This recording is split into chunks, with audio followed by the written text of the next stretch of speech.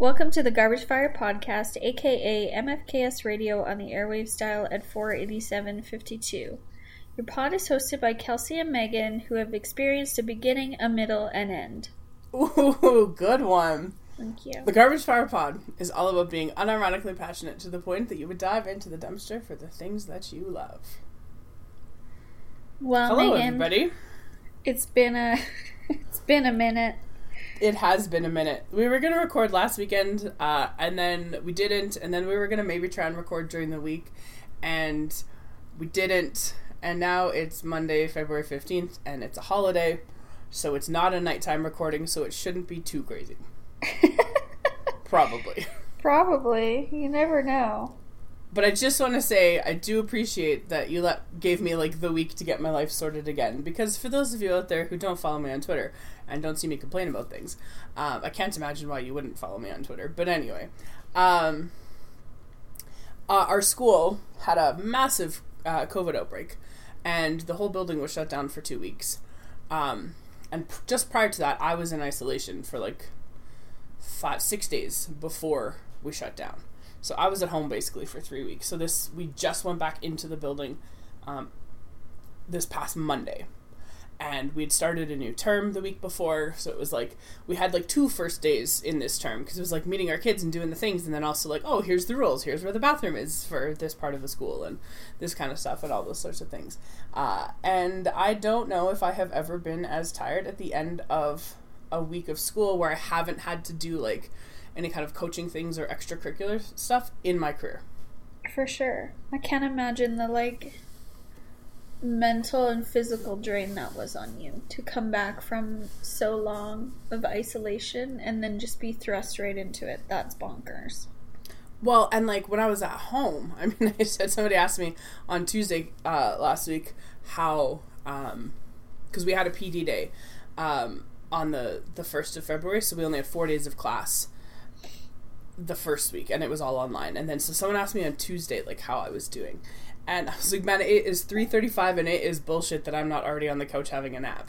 Because when I was working at home, I would have a little half-hour snooze before I would get to work after doing any marking or anything like that, because I had the time and the ability to do that. And then I was at school not able to have a nap, and I did not enjoy.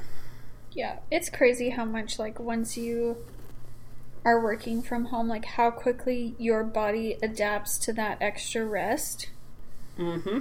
And how much it struggles to just run on exhaustion after that. Oh, man. Well, and for me, too, my commute is a half an hour each way. Yeah.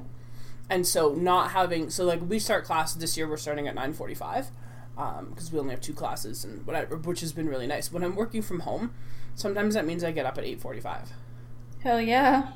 Which is amazing. And I have time to have, oatmeal and, get my, life in order and make a cup of coffee and, do all these things. Whereas I'll get up at 10 after 8, maybe, to go to school. And I should be out of the house by 8:30 so that I can get there before 9 o'clock. And so that doesn't always happen. But, it's just a very different way of being. For sure. Just to constantly go back and forth between the two with no notice is just oh yeah, unbelievable. So I had a kid in one of my classes who showed up on Monday, and he hasn't been back all week. Ugh. And he's been out sick, and I haven't heard anything, but that doesn't mean anything. Yeah. So every day I've been taking home all of my stuff that I might possibly need in case I have to teach online, because I might have to teach online, and we'll never find out until... I mean, I was lucky the last time because we found out during the school day, so I was still at school, and I got to stay and finish up some stuff and collect my things and whatnot. I know people who've gotten phone calls from the principal or assistant principal at 10 o'clock at night. And don't go in. By the way, you can't come in tomorrow. Fuck. Yeah, so I was very lucky in that respect, but it's still it's not easy, and it's the uncertainty, I think, is the part that is exhausting. Yeah, absolutely. Absolutely. Goodness gracious. And it's funny, too, because, I don't know why I do this to myself, but I, hate watch some teacher YouTube stuff every once in a while. Oh, Megan. It's fine. And sometimes it makes me feel better about myself, because I'm just I would never pretend that I know what I'm talking about in that context and make a video about it and be like, hey, here, I put together a master class. You're 12. Like, what are you doing? So, like, there's that. But there's this one lady that I follow. I could have played a drinking game with one. I don't follow her. That's a lie. I just, every once in a while I poke in. And she's an English teacher, and so, like, there's at least some relevant stuff. But she lives in California, and they've been online, like, fully for the whole year. Oh, okay. They haven't shifted, like, timetables and stuff, so it still sounds like they have 4 classes a day. Oh, God. But it's fully online. Like, I can't imagine trying to figure out how to do that. But she keeps talking about, like, all of the challenges and stuff, and, like, you know, this, like, crazy thing of being online. And I was like, yeah, but at least you know. Yeah, like, at least it's there's a routine. no change from day to day. It's like the same thing every day. There's no late night phone calls. There's no like, which kids are going to be here today? Because, I mean, there's still probably some of that. But, you know, you don't have, you know, 7 of your kids who have the same other class, and someone in that other class gets sick and then they're gone. And so you have to figure out how to manage all of those things. And so I found it really funny when she, like, complains that. But I did send the link to one of her videos to one of my colleagues, and I was like, we should play a drinking game, because in this video she was teaching people how to teach annotations, and she said the word annotation probably 250 times in this video, and I was like, you could die from a drinking game on this one. That's so dark, though. Like, it really is. You're struggling, I'm struggling, I've found our way out. Exactly. It's this video. Yeah, exactly. Speaking of that, I went over to my parents last night for dinner, and my mom and dad were talking about, so there was like a story on the news about this couple who'd been married for like 60 some years or whatever, or maybe it was 60 years, and my mom said something to my dad about how it was for them, they need 13 more or whatever. I think this will be 40. Holy shit. 7. I think. Yeah, they've been married for a long time. Anyway, and my dad was like, oh God, I hope not.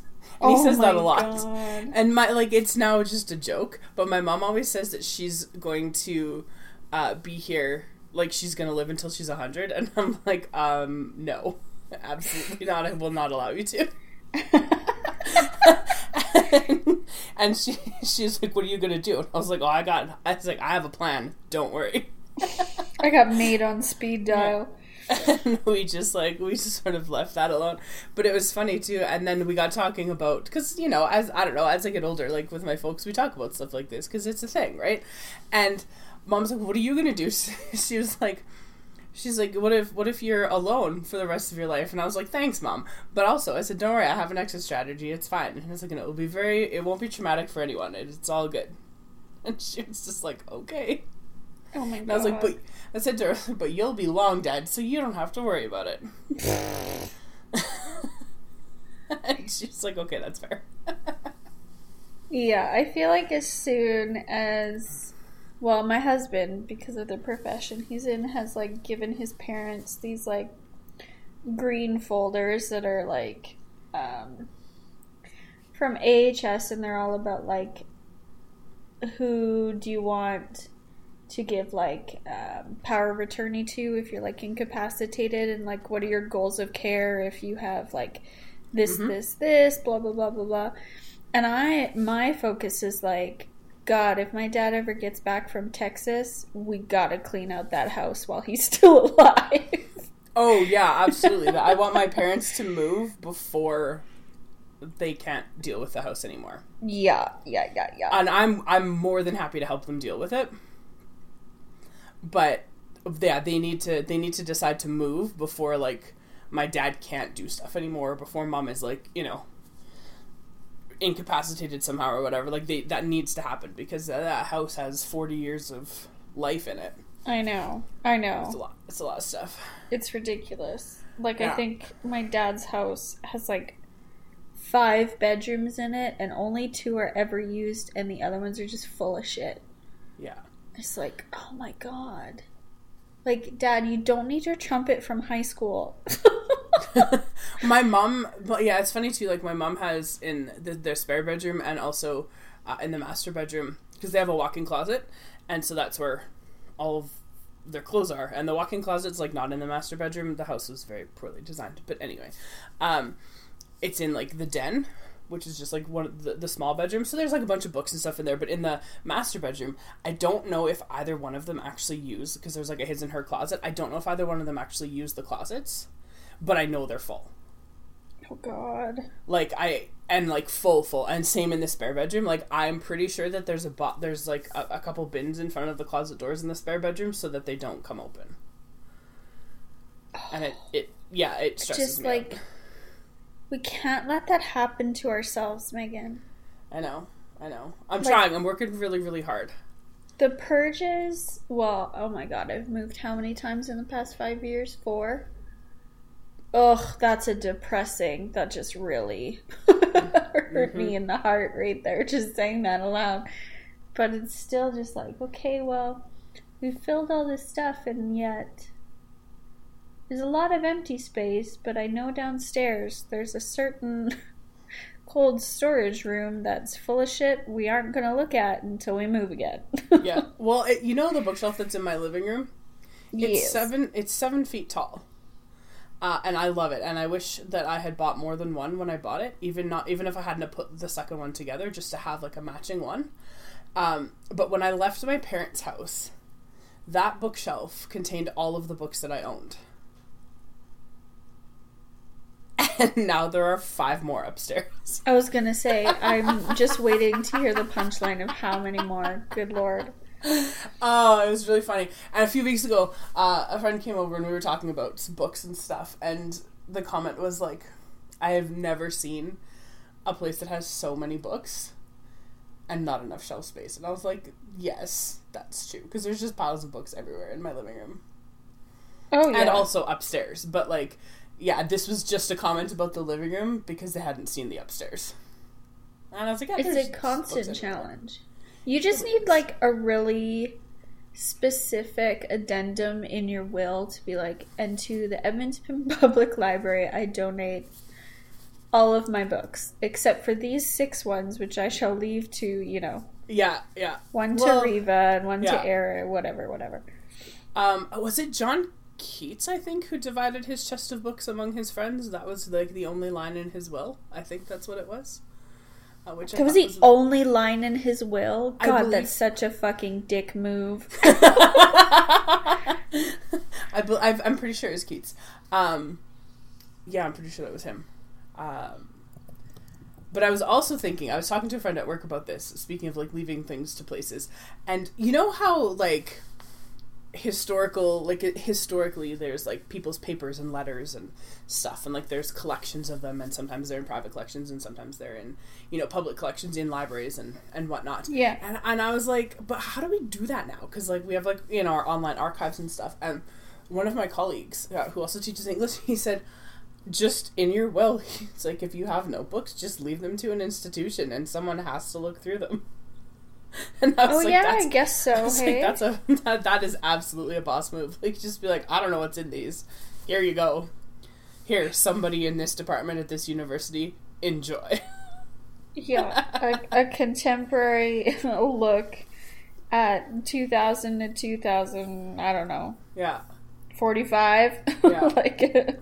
I don't know if what someone got some of my notebooks, if it would just, there would be a lot of like, what? I can't even read this. This is impossible. There would be a lot of that. There'd be 8 just about Cape Breton Island. That's true. That's very true. But I'm just looking like on my little credenza thing in my living room, there's like a stack of notebooks that are all full of stuff. And like, what do you do with them when you're done? I don't know, man. That's fucking future parasites problem. Put them in a banker's box and donate them to a university. Yeah, exactly. That's the plan. Speaking of university, I think we should talk about a movie. Yes. Okay. I have so many comments and questions. And if we can segue right into it by discussing universities, that would be wonderful. American college, like, the whole process is so bizarre to me. Oh my God. This is literally what my note said. College and university in the States is so bizarre to me. Do we have the same brain? Yeah, it's like, it's always been such a a weird thing, because you see it, like, sort of play out in TV and movies and stuff, and, like, but the thing is here, like, when you applied to go to university, how many places did you apply? One. Yeah, me too. And then there was no question that I was going to get in either. Like, I didn't have to worry about it because my marks were fine, and, like, wasn't super competitive to get into the Faculty of Arts when I started. I think you needed, like, a 67% average, and I was well above that. Yeah. There was no question that that's where I was going to go. I lived at home all through school, because why would I move? Because my parents were, like, right there. It was a half-an-hour bus ride to school. I mean, I knew lots of people through choir and stuff in university who had, like, come from elsewhere, but they were mostly from Alberta, from, like, small towns, right? And they had come to Edmonton to go to school. There were a few who had come from outside, and kind of based on the programs that they wanted and that sort of thing. But, like, for the most part, the people that I encountered in my classes who were from places that weren't Edmonton were from, like, northern Alberta. Yeah, or up north. Like, I've got a good friend who, her and her husband, her now husband, both met at university, and they're both from Yellowknife. Yeah. But, like, if you're living in Yellowknife, what's the nearest opportunity for you? Well, it's probably Edmonton. Yeah. Or, like, Grand Prairie College or something like that. But if you want to go, like, to a university, yeah, Edmonton would have been the one. Or, like, and I think I went to school, too, with some people from, like, northern BC. Yeah. And a few from, like, the western parts of Saskatchewan. Kind of, like, absolutely. But north of Saskatoon. Yeah. And so that was basically, and not to say that there weren't people from elsewhere at the university, but the generally people that speaking, I encountered were predominantly, like, Edmonton North in BC, Alberta, and Saskatchewan. And then, yeah, people from the territories. I was thinking about it, though, and, like, when I went to university, I guess I started 13 years ago, but, like, if I tried to reapply today with those same, like, high school credentials that I had, I don't think I'd get in. I don't think I would either. Like, shit has changed so much in terms of what the expectations are, even in arts programs. Yeah. That, yeah, maybe nowadays you would have to do multiple options.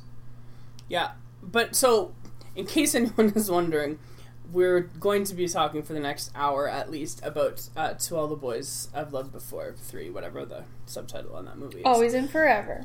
And so, in this, it's their senior year in high school. As you know, we've talked about Peter Kavinsky and Lara Jean before, many times.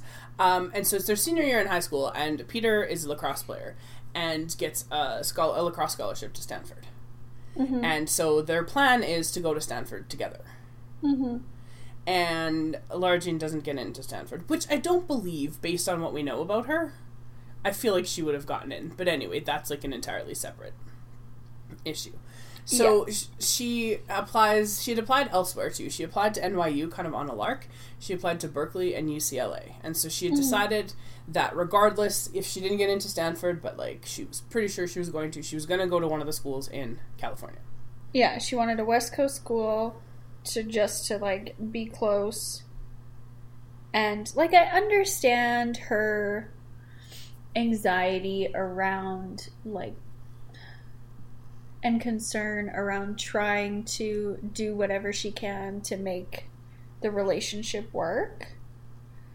But throughout the movie, I was getting so frustrated because I was like, Peter, you got into one school based on one athletic offer you had, and, like, how are you dictating both of your futures right now? Mm-hmm. That's unfair. Yes. And, like, and I think it was just part of the plan, right? And so when she doesn't get into Stanford, she doesn't tell him. Well, she tells him a lie and says she does get in. Yes, and so she doesn't tell him the truth right away.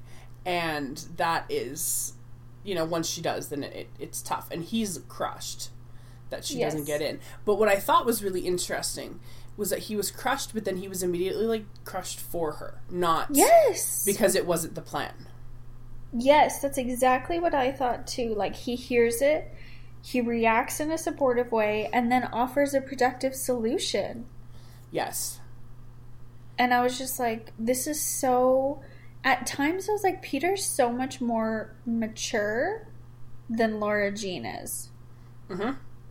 In just like having an issue and being like, okay, how do we tackle this issue? Yes, I thought so too. And I thought that it was more evident in this one than in the last one. Like, you know, I would say between, I think in the first one they were kind of on the same plane. And then... Well, they had to be because it was a ruse. Yes, and so, but from like the start of the second one until the end of this one, I think he showed a lot more character growth than she did, for sure. Absolutely. But I thought that was really a neat thing when she finally tells him that she doesn't get into Stanford. Like, he's devastated, and you can see it, and he's probably in his mind devastated that they can't, like, do the plan. But then all of a sudden he's like, no, wait. No, that's the wrong thing to be upset about right now. Mm-hmm. Because she's really upset, and he's like, we'll figure something out. And you know, he's offering solutions, and he's, like, being supportive, and he's doing all the things that a good boyfriend would do. Yeah, I think it's because he was raised by a single mother. I think that's probably and where she was raised by a single dad. Yeah. And I think that there's something about that is probably fairly accurate. Yeah, Peter's way more thoughtful and empathetic than any 17-year-old boy ever has been. It's true. Like, in the record books, I don't know if we need some, like, fucking Myers-Briggs personality test assessment on him, but goodness gracious. Yeah, he is very, very... Yeah, he is, you're right, he's got a lot more emotional intelligence than most boys would ever hope to have. Can we... Not even just that. My first note is about how he asks Kitty to teach him how to braid LJ's hair. Mm-hmm. And I was like, this is a dream. This is a fantasy that I feel like every woman with long hair who's in a heterosexual relationship would just absolutely die if their husband could French braid their hair for them. Well, and it's interesting too because like I think like he understands that this is of course before she doesn't get into Stanford, but he understands that like they're moving away from their families and that's a very important part of her relationship with her sister. With Kitty, yes. And so he's like, you know, so they're going to be moving away to go to school and, you know, she's not going to have that. And so this is sort of his way of being like, you know, there's like this comfort of home kind of thing. Yeah, I'll try to make this transition easier. Because she's also the type of personality too, like she's very much a wallflower, right? And she's very, very introverted and whatnot. Whereas he's not in the same way. And I feel like when you get them into that environment, you know, if they were in the same college environment, I feel like he would be making friends a lot sooner than she would. Also, he would have like a team around him of people, whereas she would be like sort of adrift. Yeah. Solo in the English lit department. Yeah. I'm just like, Kate, this is an issue I had too, because I was like, what the fuck, Laura Jean? Why are you not going to culinary school? Mm-hmm. Like, everywhere she goes, she's talking about baking, she's doing baking, she's going to all those bakeries in New York and Korea. Like, why aren't you doing that? Yeah, that seems like an odd one. Seems like an odd one. So... One of the things that I really enjoyed, I didn't write any notes down. I know you wrote a lot of notes down. And when you sent me your video last night, it made me laugh at how many you took. One of the things that I thought was really, really interesting in like a weird way is how they didn't address the second movie at all. Yes! It felt a lot to me like like this sounds so stupid, but like Transformers 3 after Transformers 2. I remember going to see it with a friend of mine, and she was like, I don't remember what happened in Transformers 2. Do you think that's going to matter? And I was like, probably not. And it 100% did not matter.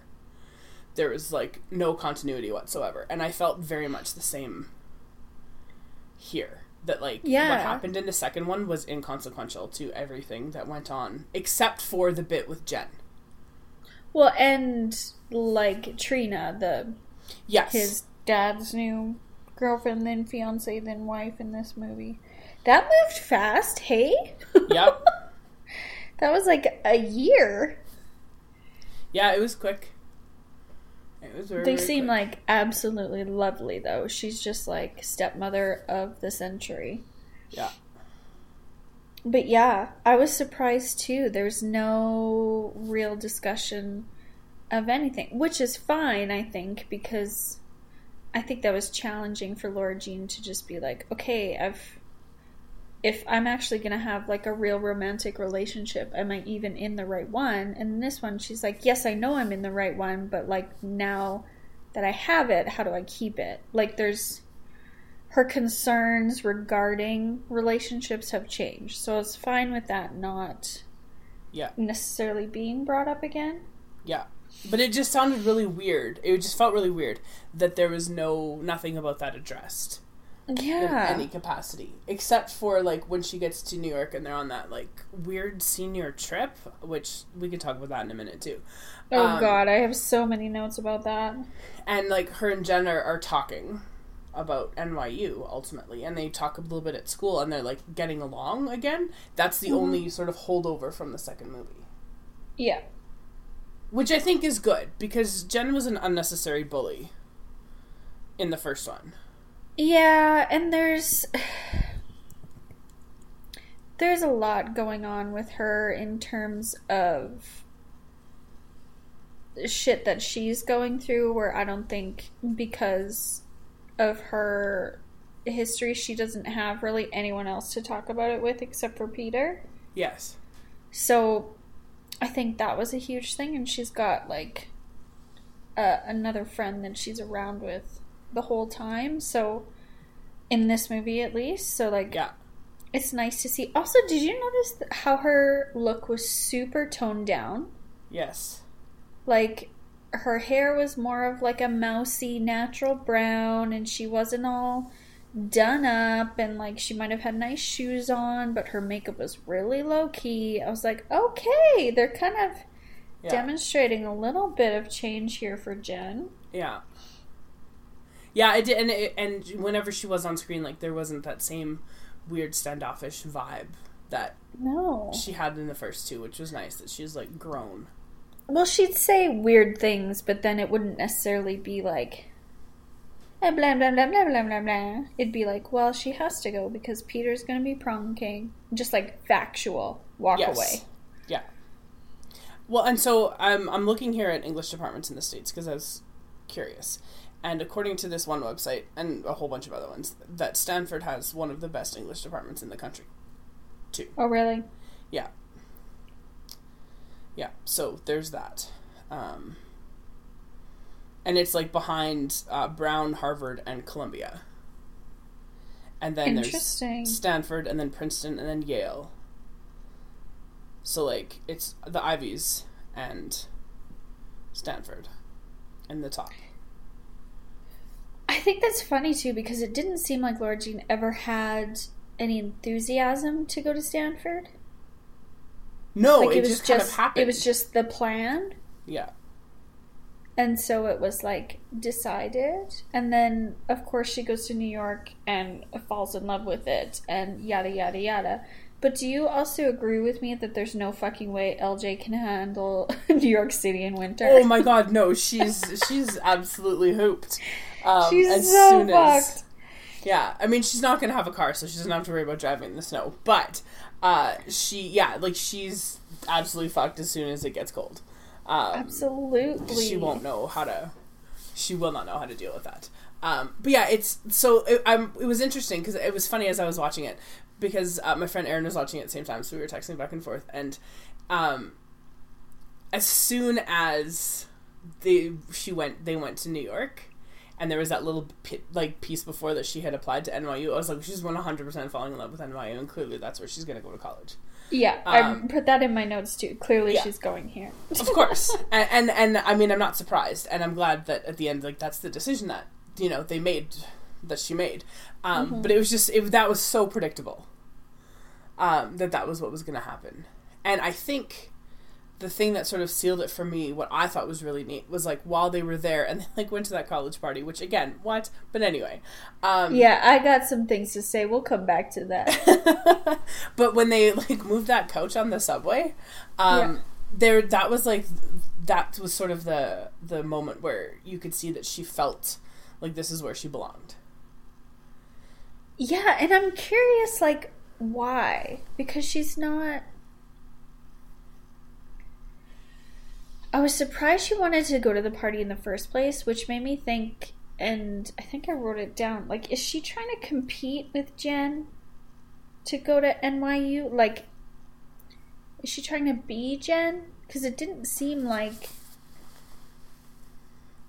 she really cared about anything until she saw Jen on the campus tour. Yeah, I'm not sure about that. I don't know. I think maybe because she's the kind of person who needs like that external validation. Yeah. I assume based on all of the things that we know about Jen, which admittedly is not a ton, because she doesn't feature very prominently in any of these, I would assume that her and Jen, they were friends before all of the things happened. But I would assume that Lara Jean like wouldn't be friends with someone who's dumb. Like, do you know what I mean? No, but there's also that weird vibe of, like, Lara Jean, you're right, total wallflower, doesn't like to go to parties, and then Jen's like, oh yeah, we're going to this cool party, and Lara Jean's like, I'm there! And I was like, what the fuck? Calm down. Well, I think she was also in that space where she was trying to prove that she can make a decision. Oh, okay. Yeah, a little bit, because she was, I think, you know, because they got split up, right? Remember how the you would never the split tour up groups, with people, yeah. but anyway, whatever. Anyway, clearly whoever wrote this movie has never taken students anywhere. But no, it was fucking insane. Yeah. Anyway, they split them up by like last name. Like that's never gonna happen. You would have 3 options, and you'd be like, "Hey, what do you want to do? Sign up." That's how you would organize that. But anyways, so because she is with Chris, with her best friend, for the day, they kind of get to experience New York City in a way that would be very different from how she would have experienced it with Peter. Right.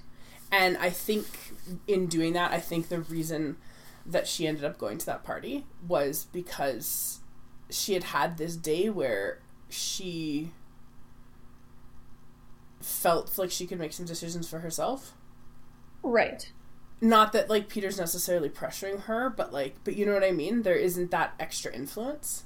Right. There's not that weight of having to worry about someone else's needs. It's just like, we're 2 teens in New York City and we're gonna have fun. Yeah. And this is the thing that I'm gonna do, and I'm gonna go check out this party. And she got to see bits of the city, and I liked that there was a nice little moment there at that party where, like, Jen and Chris were being friendly with each other instead of being bitchy about things. Yeah. Like they have been. So, why would any college senior want to hang out with a 17-year-old? Yeah, I don't know. Why? And why would they clearly invite them to a party with alcohol and a live band who apparently is also on Spotify just playing at this college party? Like, yeah. Okay. Yeah. No, I agree. And I think, like, I feel like it would have been different had it been, like, someone who was maybe, like, a sophomore and not a senior, you know? But there's a big difference between being, like, in grade 12 and being ready, you know, almost graduated from university. Yeah. Right? Well, like, depending on how long your program is, you could be, like, fucking 25. Yeah. So I feel like there's a pretty large gap there. So who knows? But I think the party was just a vehicle for us to be able to see all 3 of those characters kind of like doing something that they wouldn't have had the opportunity to do had they been back in Portland. Yes, of course. Right, and I think that, and the other because Portland is a city just absolutely devoid of culture. Yeah, there's nothing going on in Portland at all. The other thing, that's another thing about this series that I found troubling, because the books apparently are set on the East Coast. Really? I think so, yes. And which is why the lacrosse thing was interesting to me, because there is lacrosse, obviously, in certain schools on the West Coast. But primarily, like, the big lacrosse schools are on the East Coast. And so it seems weird that they stuck with, like, Peter playing lacrosse. Yeah. Because, you know what I mean? Like, just, like, why not a different sport? Why not volleyball or something like that? Like, that's a little bit more, like, West Coast oriented, if that was sort of the tack that they were going to take. But what I found interesting, like, sort of about that whole idea of New York City being, like, the bastion of culture and stuff, it mirrored really well with her being in Korea with her family, right? And, like, kind of thriving in this big metropolis. But through all three of these movies, we saw nothing of Portland. Like, there was nothing happening in the city. And clearly it's because it was filmed in Vancouver. But, like, do you know what I mean? It feels really weird that you have this movie that's, you know, she doesn't want to leave home and she's sad that her sister goes away to go to school and all of this kind of stuff. But there's nothing about the place that they live that, like, makes it seem like a place that anyone would want to be. Yeah. Other than, like, the main, I'd say, locations outside of her home is just the school and the diner. Yeah. Like, there wasn't even, like, a skyline shot or anything. No. Which I thought was really odd. Well, I think they're odd. pretty far in the burbs, too. Maybe. But I just felt like that was really odd to me. That was sort of how it's presented to us. That they live in a city. It's not like they're living in a small town. No. Or, like, a fake town that doesn't really exist in real life. You know. Anyway, I thought that was weird, because then we get that moment where she's in New York City at that party and she's, like, on the rooftop, right, and sees the city out in front of her, and that's, of course, when, if, you know, anyone who's ever watched a movie before knows that she's made her decision and she's going to go to NYU. Yeah. And that's great, and I'm glad she makes that decision. But she also makes that decision because of the party and the skyline. Like, sure, she applied to the program, but it's not like she did a campus tour with Jen. She just, like, tagged along with some seniors. But it was interesting. But I thought her moment of realization when she realized that they were actually on the NYU campus, because I don't think she realized it at first. No, and she's like, wait, it's here? It's not in the burbs? And I'm like, no, it's in the city. It's the whole point. And what's interesting, too, because I remember when I was in New York, like, it's just right there, right? And it doesn't feel like a campus like what we're used to. No, you just, like, stumble into it. Yeah, which is kind of cool. And it's not like when I was in Ireland, in Dublin, like, Trinity College is a gated campus. And it's got, 10 foot high stone walls. Even just thinking about, like, UBC is, like, fucking a nightmare to get to if you live in the city, like. Yeah. Yeah, and so I thought that was kind of interesting that she all of a sudden, like, she feels really at home in this place, and all of a sudden she realizes that she's, like, on the campus. Mm-hmm. And it's not just walking through a bunch of buildings and stuff, and she realizes, like, oh, okay. And so, like, I think that's interesting, but she's really bad for someone who wants to be, you know, for someone who's really a good communicator in writing. She's a very bad communicator. Yeah. When it comes to speaking her feelings. Not that, like, I can really say anything about that, because I'm not good at that either, but, like, she's real bad at it. Well, I think even if you made a mistake, like slipping up and sending a text to your sister saying something in the affirmative instead of your boyfriend about his question about getting into college, like, you wouldn't be like, oh, it's gonna hurt his feelings, I'll just wait 2 weeks. Like, yeah, no, I'd be like, oh shit, no, that's really not what I meant to say. Yeah, because obviously it's gonna be worse if you wait. Yeah. He's just, I got so nervous when the movie started, when I was like, oh no, it's gonna be all about prom and those fucking promposals, and goddamn, they're watching that fucking movie and they're talking about grand gestures, and I was like, oh no, Peter's such a good boyfriend, he's gonna internalize this and he's gonna do so many grand gestures. Yeah. And he did 3. He really did, but they were so good. Well, I mean, they were good, and, like, he knows his girlfriend well enough to know. I know. That he knows her so well. Exactly what she wants. I know. Like, when he's with his fucking Jeep outside the house, just blaring And music is all decorated in Stanford, and then at the diner when he spells out prom and whipped cream on their pancakes. I know, like, adorable. Adorable, but also, why are they kneeling down?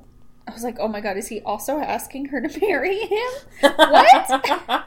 It's just a dance. Yeah, but prom's a weird thing, too. That's another thing about American whatever that I don't understand. Like, prom is very bizarre to me.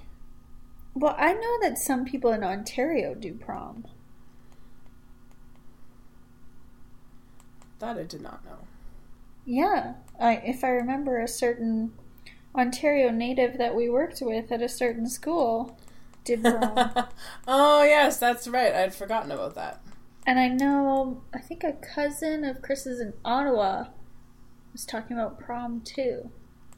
Interesting. But like it's essentially grad, like yeah. But I don't know. Is there anyone who would be like at your high school fucking do a goddamn flash mob to ask their girlfriend if they want to go to grad with them? No, not at all. Like, obviously you're gonna go to grad with them. Yeah, then that's always the thing I've always thought was really weird about it. Like, if you're dating, why would you have to ask? But anyway, but also, no, at our school, and at our school it's very different because a lot of kids can't afford to go to the banquet. Yeah. Which is one thing about prom as it appears on TV that I feel is a little bit less, like, prohibitive than the way that we do things because there is no dinner.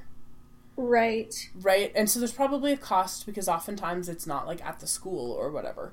But there's still some sort of conference center and decorations and yeah, but there's no sit-down meal. And so that reduces the cost like quite considerably. Because I know that like at my school there's lots of kids who can't afford to go. And so yeah, it's like upwards of $120 a ticket. I think ours is about $90, but yeah, like it's expensive. And it's not just for kids. It's like a family thing, too. And it's $90 per person. Mm-hmm. Which is pricey. And so that's the one thing about the prom as it, like, appears on screen that I've always thought was, like, maybe And that's better. Never a concern about, like, how much it costs to do prom. No. Never. Or there's, like, one kid who can't afford it. Yeah. There's also a question that I had, too. Like, why is she so worried about the distance? Like, you're telling me her American obsgyn father can't afford for her to get a plane ticket to Stanford every 6 weeks or whatever? Mm-hmm. Like, their house is a fucking dream. Their backyard is a dream. The backyard wedding was a dream. Like, they have money. Like, Margot's going to school in Scotland. She's not taking out student loans for that shit. No way. No, absolutely not. No. Like, they're not hurting for cash. And no, and look at that house. And if they were, they could sell their house. Yeah. Like, that house is a fucking dream. It is. And Peter's not either. He's got, like, a fucking brand new, huge-ass Jeep that's just his, apparently. Yeah. Like... So that's why I was like, okay, well, sure, but, like, obviously you guys have... None of these questions about which college you're going to are about money. Like, sure, Peter got a scholarship, but that was about acceptance, not about the only way he could go. Yeah, exactly, and that's how... I mean, I would imagine he wouldn't have got into Stanford without the scholarship, would be my guess. Yes. But... he got in because of the scholarship. And the other thing that I thought was interesting, too, is she was talking about how far it was from, like, Stanford to these other colleges, and it's, like, an hour on transit from Stanford to Berkeley. And I was like, what are you complaining about? It's like, what is wrong with you? But I think the other part of it, too, and this is something that for us is not necessarily always true. In lots and lots of places in the States where you go to college, like, if you're a freshman, you have to live in, like, student housing. You don't have a choice. Right. And I think that makes a difference to, like, how you view the experience. Yeah, because you feel kind of handcuffed to the locale itself. Yeah, whereas, like, my friends when I was in university, like, some friends that I met in choir, there were some who were living in Lister Hall, but then there was others who were living just elsewhere. Yeah, I was living in Sherwood Park with my dad. Like my friend Amy, I met her in choir and whatnot, and she was living in, there had been like some kind of a rental scam, and so her and a friend had like put down a deposit on a place that like wasn't actually available. And so there was a bunch of that going on, and she ended up moving into a townhouse that was like 5 minutes away from my mom and dad's house. And so we sang together in choir, and so like I would often go and pick her up, and we would just drive and whatever, and it was kind of nice that way. But like that's far from the university. Yes, for sure. And but I mean, they had found a place closer to the university, but they got caught in this scam, and so there was nowhere for them to live ultimately.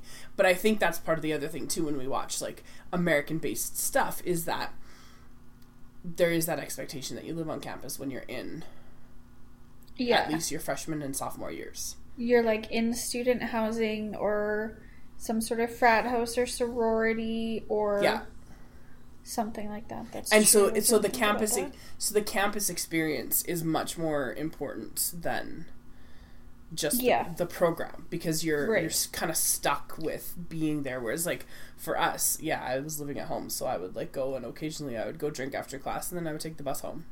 Yeah, exactly. Which is nice. It's nice to have, like, physical space from, essentially, like, your work, Mm-hmm. Also, speaking about Peter's Jeep. So after prom, she invites him up to the house. Yep. And he's like, but it's, like, almost past curfew. And she's like, well, just don't get caught. And I'm like, you're going to park your Jeep right outside and you're not going to get fucking caught? It's the only vehicle on the goddamn street. And sure, your dad might be staying at his girlfriend's house, but it's the house across the street. Yeah. It's like, you Which I also idiots. But I also thought, like, of the two people who were going to be like, don't get caught, she's not the one who's going to say that. No. Like, at all. Although, I have to say, like, that whole development with the curfew and the way that he sort of treated that stuff, I was just like, look at this lovely young man who's, like, trying to be so respectful of the rules and... But so horny. So horny.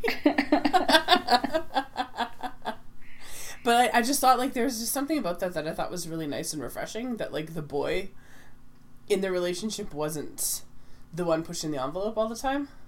Yeah, I think he just, like, he has a lot of respect for LJ's family. And, like, obviously that began with his just excellent relationship with Kitty, who's the first one to hug him when they get home from Korea. Yes. But, yeah, I think he...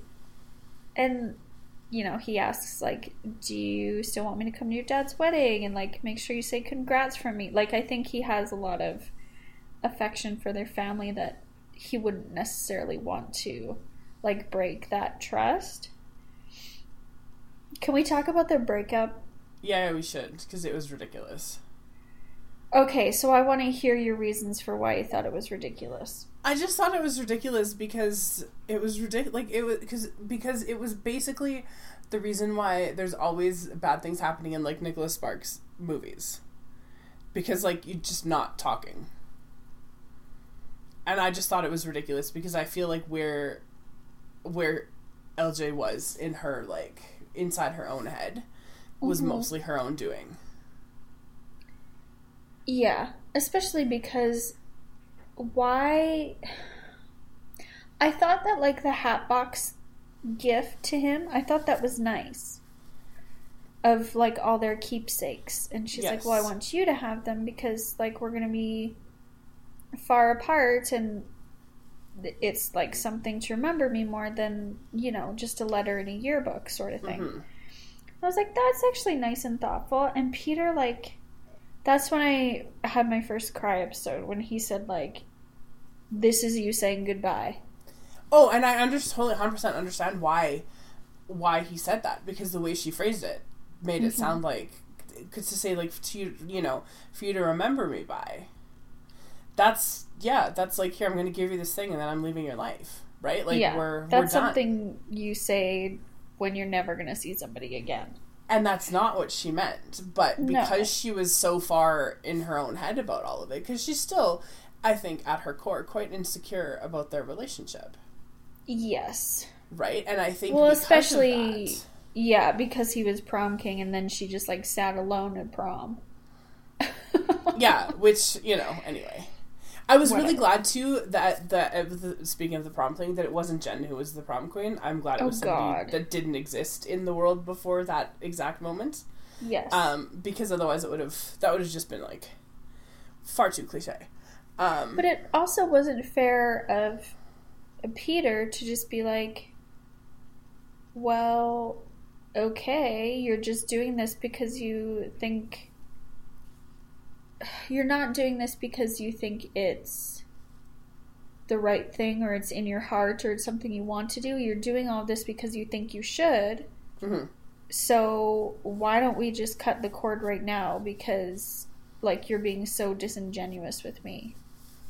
And, like, we're so close together. We're here, and yet you don't feel close to me, and so you want to force us into a sexual relationship to stimulate that. Mm-hmm.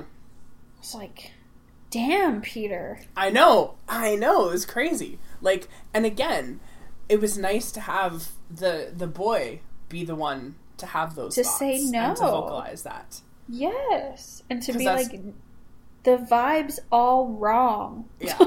Well, and I mean, and the other thing, too, that I think it's important to remember is that he has experience with that where she doesn't. Yes. Right? And so, like, it's not really addressed, but, like, it's something that we know to be true, right? Mm-hmm. Is that he's got experience with that, and she definitely does not. And so, for her, she thinks, like, this is sort of what's expected. And he's like, no, this isn't how it should be. Yeah. And you know what? That scene and the scenes that follow it, especially with Peter and his dad, I thought the cast was, like, excellent grade A acting in this film. Mm-hmm. Like, when Peter walks out and it's just, like, a straight scene of Laura Jean just, like, going through, like, rage and fear and regret and just finally, like, absolute despair. Like, I thought she did a fucking great job. Mm-hmm. I think so, too. Peter, oh, God. He was devastating. Yes. He was absolutely devastating. What did you think of that stuff with his dad, that whole storyline? I wish that they would have maybe introduced it a little bit better.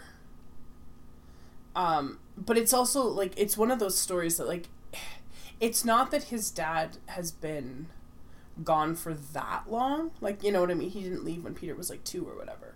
Because in the first movie, he tells us that it's been, like, a couple of years. Or a few years, like, so he had a dad in his life for a while, and now just basically doesn't. Because I remember in the first one, he says that he hates his dad, and she's like, no, you don't.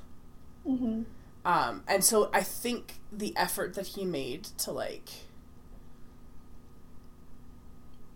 try to get to know his kid a little bit, and I think probably recognizing that it's, like, close, he's graduating from high school soon, and, like, probably going away to college, and, like, I understand sort of that impetus, I think, to try and build that relationship. And I thought that Peter showed, like, remarkable maturity when he stayed in the diner to talk to his dad.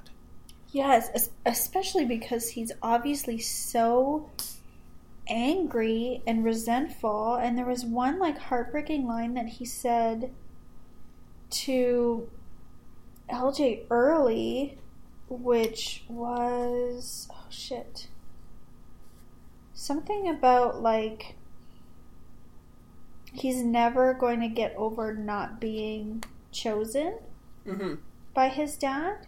Mm-hmm. Oh, nothing worse than not being chosen. Yeah. So his dad, like, leaves the family. Obviously, I don't know how soon he got married to this new woman and had kids, and then pretty much, like, just dropped off the deep end. Yeah.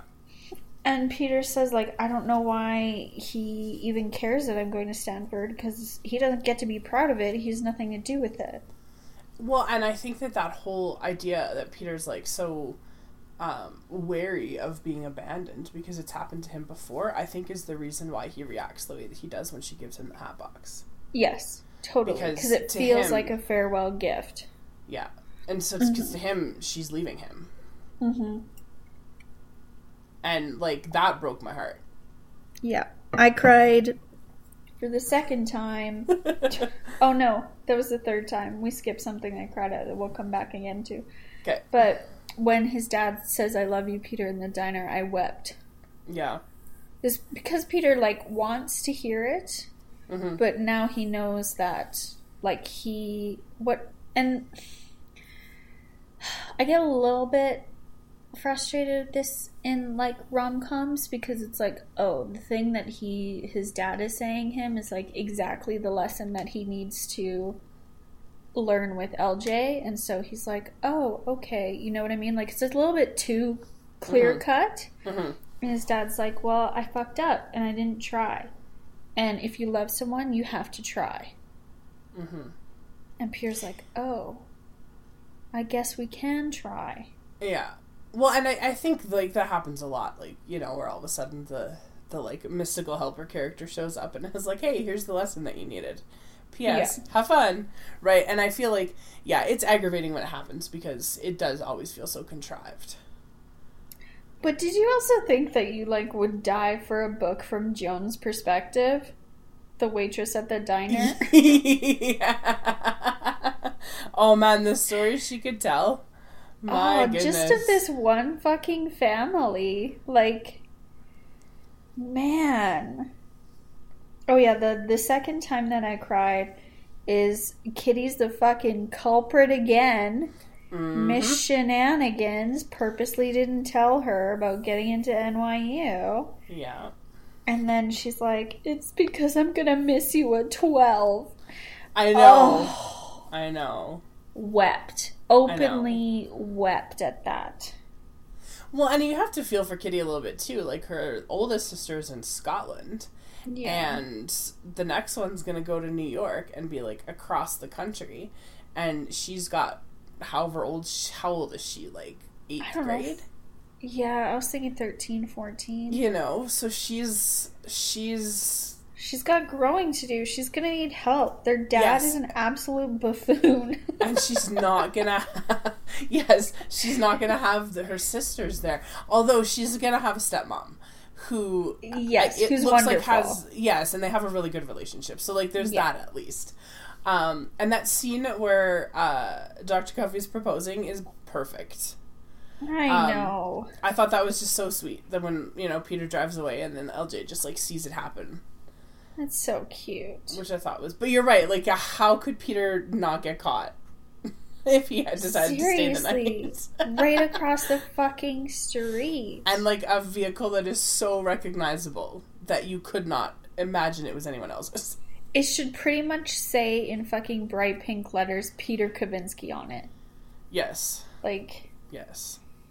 But it's just... It was so nice, too, to have all this drama, but to have the kids, like, so positively focused on... like, their dad and their dad's relationship and, like, how close they are. Like, when they went to Korea and found the lock that the mom had left there and added their own. Like, all of that is so lovely. And Trina just being like, I'm not trying to replace your mom. I'm not trying to shove her out of this home that you all shared together. Like... It was just also, so like, nice to have that balance of, like, a non-confrontational relationship that was just, like, so healthy. And like, there's moments where, like, Trina's trying, you know, to, like, what her and LJ are, like, having that conversation, you know, when LJ's, like, having a day, right? And it's kind of lighthearted and funny and whatnot. Which you wouldn't normally get. It wasn't standoffish, and it wasn't... There was no, like, you're not my mom. Like, you know, none of that, which was really nice, because you get that a lot when step-parents are involved and I'm sure in real life, too. I wouldn't know, but, like, there seems to be that, right? Where, like, there is that sort of instant confrontation that just sort of exists because of the way that those relationships get structured. Oh, for sure. But I think, like, that comes back to, like, the relationship with her father and how much of a buffoon he is, because he's like, why aren't you at school? And she's like, I don't know, mono, dysentery, whatever's more contagious. And he's like, okay, see ya. All right, so you have three teenage girls, and you know when to not say anything. And that's exactly what I was just going to say. He's a buffoon, but he's also not a buffoon. Because he understands that, like, you know, dysentery is obviously just a code for, like, I'm not going to school because I'm not going to school, and there's nothing you can do about it. Uh-huh. Which I think is interesting. I thought it was interesting, too, when they were talking about the wedding a little bit, and Kitty had decided that she was going to wear a tuxedo. Yes. And LJ was like, no, you're not. And I was like, it's not your wedding, LJ. Like, shut up. Yeah. Well, and Kitty says that, like, stop projecting all of this control over the wedding just because you're sad about Peter. And, like, Trina and her dad are like, and obviously LJ runs away. And Kitty's like, what? I'm right. And Trina's like, yeah, you might be right, but it wasn't right to say it. Yeah, it's true. Very, very true. And it was funny, too, because that moment reminded me, there's a thing in one of the episodes of New Girl where Schmidt does something really dumb, and he's, like, projecting on everybody else. And Jess is like, you did a bad thing. Deal with it. Yeah. Right, and she's, you know, just sort of very, like, blunt about it. And LJ needs that in her life. For sure.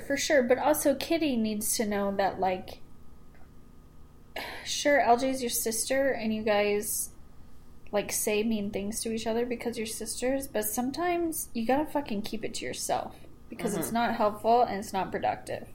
Yeah. And that was kind of nice to have Trina just be like, yeah, kind of softly and gently, but pretty firmly, like, what you did was pretty dickish too. Yeah. And it's nice too that, like, she can do that without feeling like she's overstepping. Yeah. Ugh, just a dream. A dream house, a dream family, a dream suit, a dream wedding, a dream backyard. Oh my god. Okay, so I have like 8 notes at the end here about moments that I cried. Can I just put them down? Yeah, let's hear them. Cried during the wedding, obviously. Cried when the family was all dancing together, and John Corbett's dad dancing was so fucking good. It's amazing. Cried during the Sparkler send-off. Cried when I saw the yearbook in the tent. Oh my god, yes. Cried when he played the song. And then my last note is in all caps. She cut her hair. Yeah, I know. She did cut her hair, and I liked that. Did you notice that too? Yeah, I liked that she did. Me too. No more scrunchies, girl. No, just time for a change. And I really like. So that ending scene, Erin was probably about 5 minutes ahead of me when she was watching it, and she was like, oh my god, Megan, the end. She's like, you will love it. And I did. I thought that whole thing was just like, it was beautiful.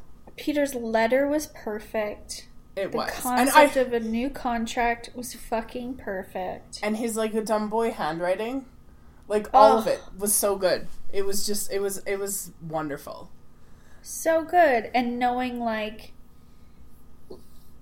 obviously having this epiphany after talking to his dad, and, like, I think that was helpful too, just to hear a parent say, like, I made a mistake and I'm trying to fix it, and yeah, like, all you can do is try, kind of thing. And him being like, oh shit, okay, I can say it was a mistake.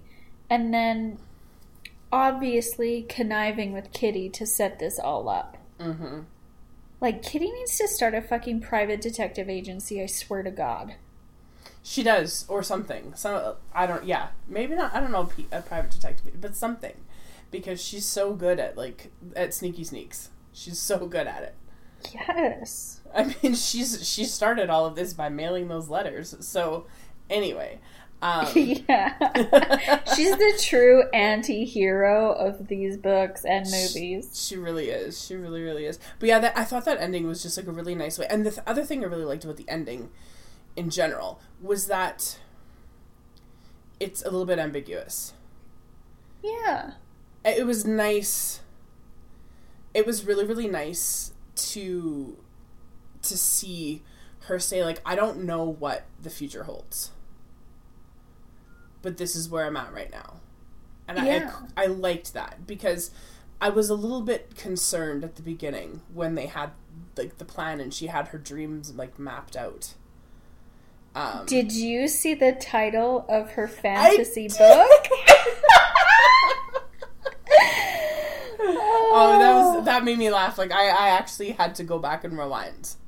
If you didn't see it closely enough, it says, whoa, whoa, whoa. Like, the line said to her most often by Peter in the first 2 movies. Yeah. And it was just... it was so cute. That cracks me up. That cracked me up. And, like, so listening, like, or watching her, like, dream sort of take shape and then watching it all fall apart in reverse when she doesn't get in. Yeah. Was, like, I thought that was really, really well done. But I was concerned at the very beginning that, like, they were going to get married at 18. Like, do you know what I mean?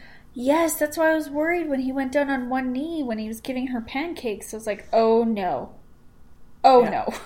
Yeah, I'm glad that that little voiceover at the end just kind of left it open to the possibilities.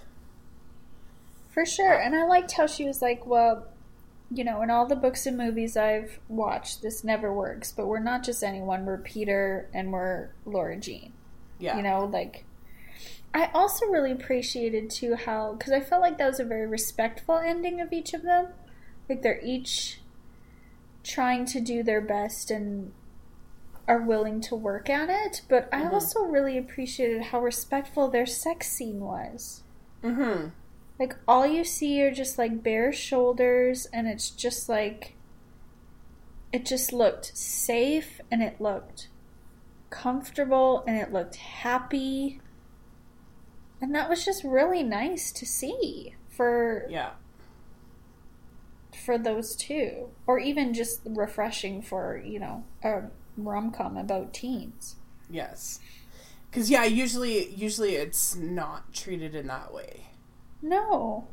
And, like, I don't necessarily want to say, like, delicate, but it kind of was. It was very tender.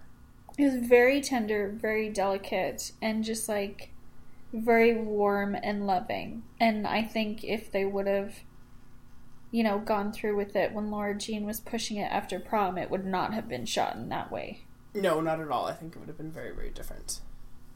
But, like, it was nice, too, that it took the whole movie to get to that point. Yeah. Because there was all the other stuff sort of going on in between, and it was never, like, off the table, but it wasn't the only thing that they talked about either.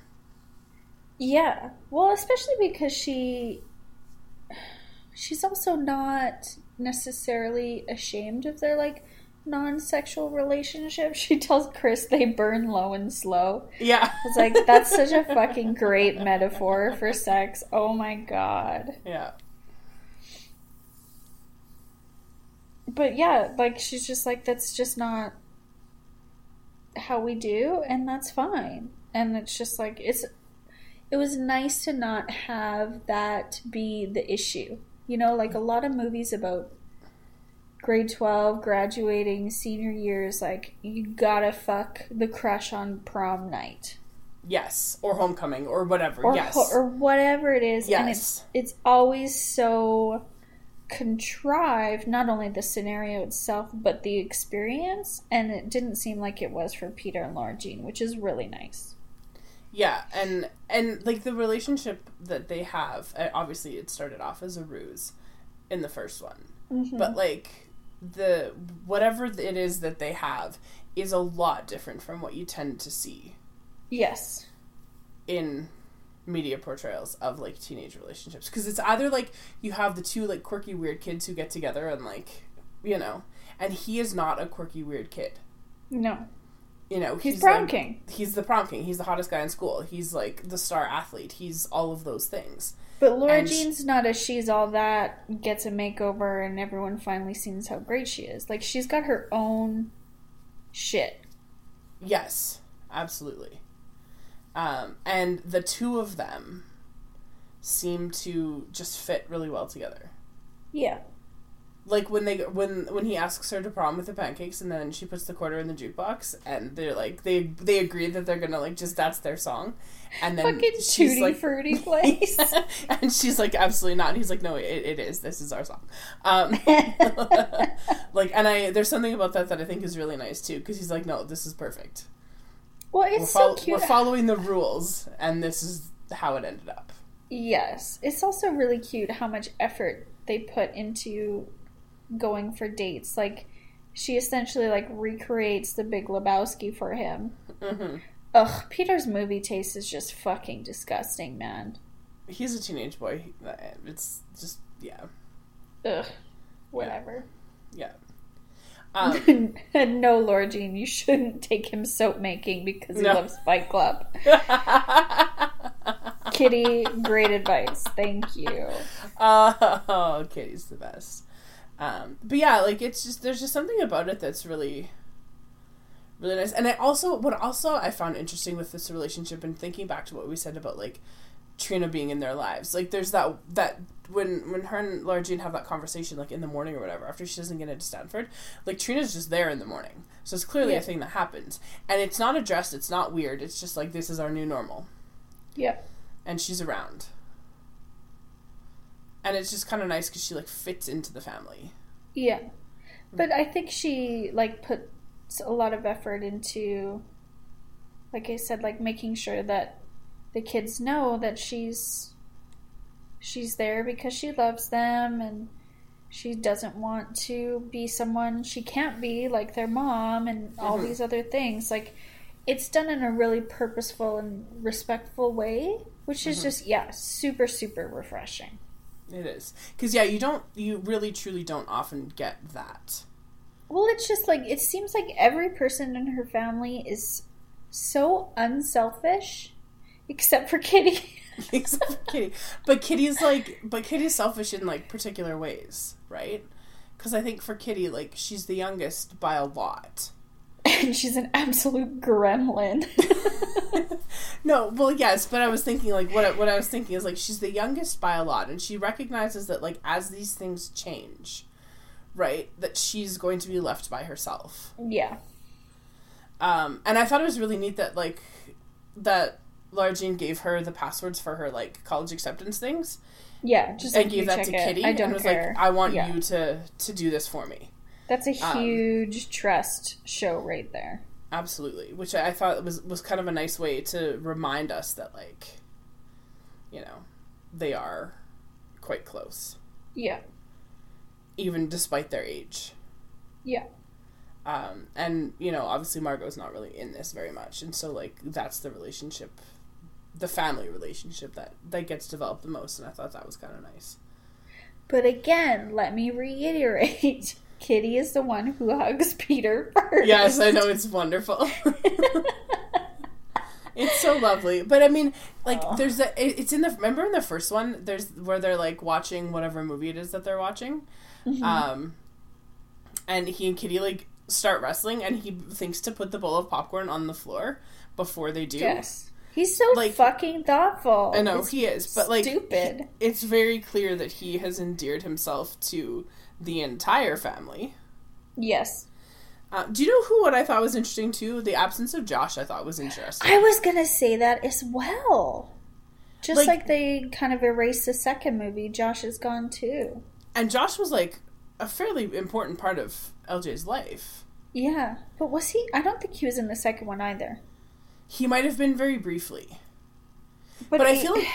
But the second one was set outside of the school so much. Yes, that, like, it felt okay that he wasn't part of it. Because, like, it was mostly set in the old folks' home and the treehouse. Like, there was very little actually at school. Or the diner. Yeah, or the diner. But this one, it's set, it's not really mostly set at school. But there's, like, this senior trip. Like, wouldn't Josh have been on it? Probably. See, I always thought he was a grade ahead of... Maybe. LJ, and then I guess it would be 2 behind Margot? That's really fucked up, though. Yeah, I don't know. Or 1 behind Margot. Are they only 2 years apart? I don't know. I think low-key that I was just thinking, like, so I just thought that was weird that he wasn't there at all. Like, not even mentioned. Like, not just that the character wasn't in it, but, like, he wasn't even referenced. The other thing that I thought was just absolutely hilarious was when they went on that trip and Chris brought that, like, trunk instead of a suitcase. Like, that might be one of the funniest things I've ever seen in a movie. She also is ridiculous. She's absolutely insane. She's absurd. The boyfriend is a buffoon, truly. Yes. The other thing, though, that bothered me about their trip is, like, why wouldn't any trip that I've ever gone on with children or know where there's a plane involved, you just meet at the airport? Yeah, why did they get on a bus? There's no chartered bus to go to the airport to fly across the country. You just go to the airport. But also, they easily sneak out after hours multiple times. And apparently, the chaperones were just telling the kids, yeah, as soon as you guys are all checked into your rooms, we're just going to be at the hotel bar getting wasted. So, have fun in New York, children. Do what you gotta do. Well, to be fair, I took kids on a trip once, and the rules, they were very basic. Don't get on public transit without an adult. So because there was two of us, it was like, so don't get on public transit or in a cab without one of us there. Yeah. And you must be in your room at lights out, and you must be there when we come and wake you up. And those were our rules. I was like, I don't care. You do what you need to do. Please don't get arrested. And they were fine. Because they were the kinds of kids that they were. But it was really funny because those were the only rules. We didn't tape anyone's doors shut. We didn't, I was just like, do what you gotta do. Yeah. If you're there at 7:30 in the morning and you're there at midnight, what am I gonna say? Because I also need to sleep. Like, that was sort of the thing. That's what I was thinking too. But also, fucking Peter convinces her to meet at 8. Like, well, that's not lights out. I know. Also, how are you feeding all these kids? Like, what is going on with this trip? It's a very poorly organized trip. That hotel was way too nice. Yeah, it's a very poorly organized trip. There should have been, when you take kids on a trip, there needs to be free breakfast. Because they might not eat for the rest of the day, but at least you can get them some breakfast. Yeah. Yeah, it was all very poorly organized. I didn't quite understand it. It seemed like they were very incompetent. Yeah. Well, there was also 3 chaperones for 50 kids. Yeah, which doesn't seem like enough. Anyway, let's rate these movies, Megan. How does this one rank for you compared to the other 2? Where are you ordering them? What's your situation? It goes 1, 3, 2. Thank you. The only correct answer. The first one is so good. Mm-hmm. The first one is phenomenal, and ultimately, if there had been no more, that would have been a fine ending. Yeah. The second one, you need to have the one that comes after the second one in order for it to for the payoff to work. Yeah. Whereas the first one was a good standalone, but the second one, I just it felt so contrived and weird. Because it was a very big departure from the first one, and then this one gave us a lot more of Peter Kavinsky, which is the important part. Let's be honest. The second one is also huge in terms of Laura Jean figuring out what her identity is, because so much of her life is trying to fit into Margot's shoes, who she just idolizes. Mm-hmm. So she needs to do the same whatever volunteer experience that Margot did. She needs to tradition, and that is so important to her. Well, and even the decision for her to go to NYU in this. Yeah. Margot was just keep an open mind. Yeah, and she was well, I don't know. She had already, I think the second movie was important for her to learn that. Yeah. And just be I can make my own way, and I can do my own choices, and everybody's got their own little journey here, and that's totally fine. I don't have to be Margot 2.0. Mm-hmm. Mm-hmm. And also, Margot broke up with her boyfriend before she went to college. Yes. And Laura Jean is terrified of doing that. Yeah. Yeah, that's true. That's very true. Yeah, no, it has to go 1, 3, 2. That's the only order. Like there's no other debate on this one. No, totally agree. And the good, like the really good things about this one here are like the character development and the development of the relationship between the two of them. Mm-hmm. Like their chemistry is really good, right? And it works really, really well. And what we learn in this one that we didn't see in the first two is that Peter is very much a problem solver and a fixer. Yes. And so like when he suggests like solutions and he's like, hey, you know what? Go to Berkeley or UCLA or whatever and then just transfer. Yeah. Or we'll just meet in San Francisco. Or yeah. Or we'll figure this out. Like, it was not a big deal, right? Whereas she's got this whole fantasy world sort of like wrapped up in all of these things. And she can't let go of it. Like, it can't be altered. No.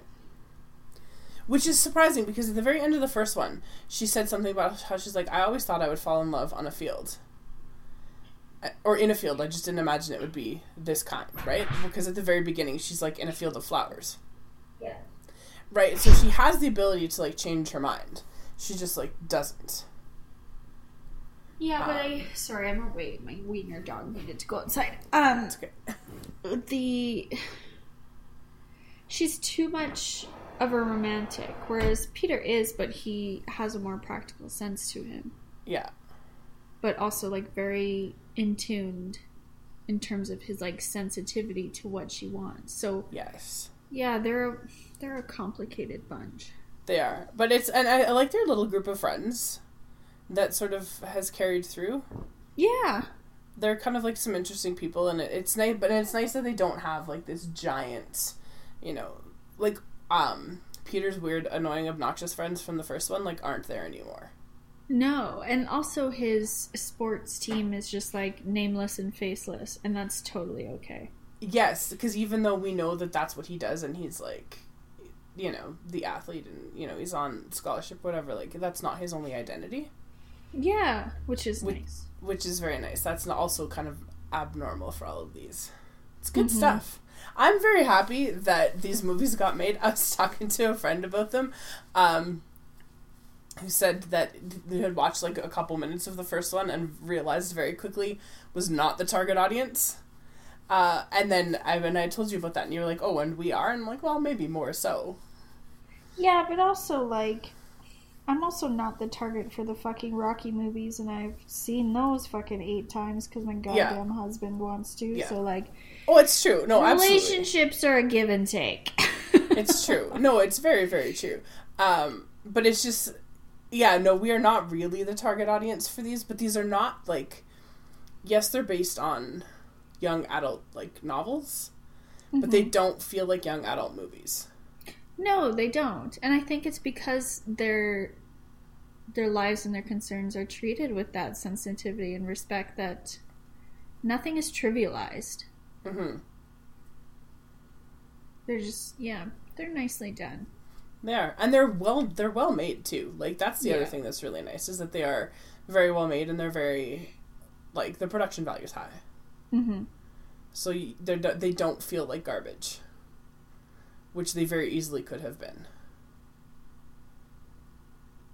Absolutely. So we still love Peter Kavinsky, I think, is the takeaway here. 100% PK forever. Oh, he's the best. All right, you want to do some questions? Yeah, let's power through these because my dog's not going to wait outside that long. Okay, the very first question I have for you, because you never said anything, how was your birthday pie? Oh, it's actually in the freezer. We're saving it for when baby comes. Oh, that's really lovely. Yeah, because I was actually gifted 2 apple pies that same day. Amazing. And the other one I got was homemade, and I was like, okay, I really need to eat this one first because I don't know how long it's going to last. And I was like, well, the Megan one we'll save for another special occasion. So yeah, we're going to save it for when baby comes. Perfect, because the place that it came from is a place called Pie Junkie in Calgary, and I have some of my Calgary friends that like keep recommending it, and it was funny because I was trying to decide what to send you, because I was going to send you something. And I was like, what's the pie place? I could not remember the name of the pie place, like, at all. And so I was asking all my friends. I was like, what's the name of the place with the pie? And they were like, Pie Junkie? And I was like, yes, that's the one. Okay. Okay, we still have a question about Batman that we never did get to. Do you want to talk about that one? Oh, yes, right. Okay, so here's the question. It was on a podcast that you had listened to.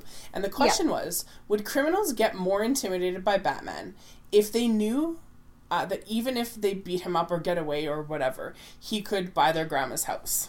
Yeah, and just like essentially straight up take over their whole lives should he choose to. Like if they knew that their, faceless villain was one of the richest men in the world, would they be a little bit less inclined to do bad things? Not just that, like, he's a really fucking weird dude who dresses like a bat and kicks their asses at nighttime. Yeah, but, like, also, he's also got, like, absolutely no issue ruining their entire lives. Yeah, and, like, political influence as well as, obviously, monetary wealth. I think it would. So this is the thing that I've had this in here for a very long time, because every time we've like recorded since then, we've always been like, oh yeah, we'll get to it. The thing I think about is at the beginning of The Dark Knight, where those like other Batman guys like dress up, yes, whatever, and I'm not wearing hockey pads. That's exactly it, and that's what I was thinking about when I first read this question, is like this idea that. Yeah, I think absolutely your perception of, like, what Batman is capable of would change if you knew who he was. Yeah. And that's, like, why it's so important, obviously, that you don't know who Batman is. Like, that's why it matters. But I think that, like, yeah, if you're a criminal who got the absolute fucking shit kicked out of you by Batman, or, like, maybe managed to beat him up or whatever, if you knew that he was a billionaire... Yeah. I think you might just be like, it's not worth my time. Yeah, totally. Totally. And... which I think is a fair question, because it's like, well, why is he really hiding then? Because I guess all of these people could sue him for assault. Mm-hmm. Well, and he's hiding, like, as comes up in all of the different iterations.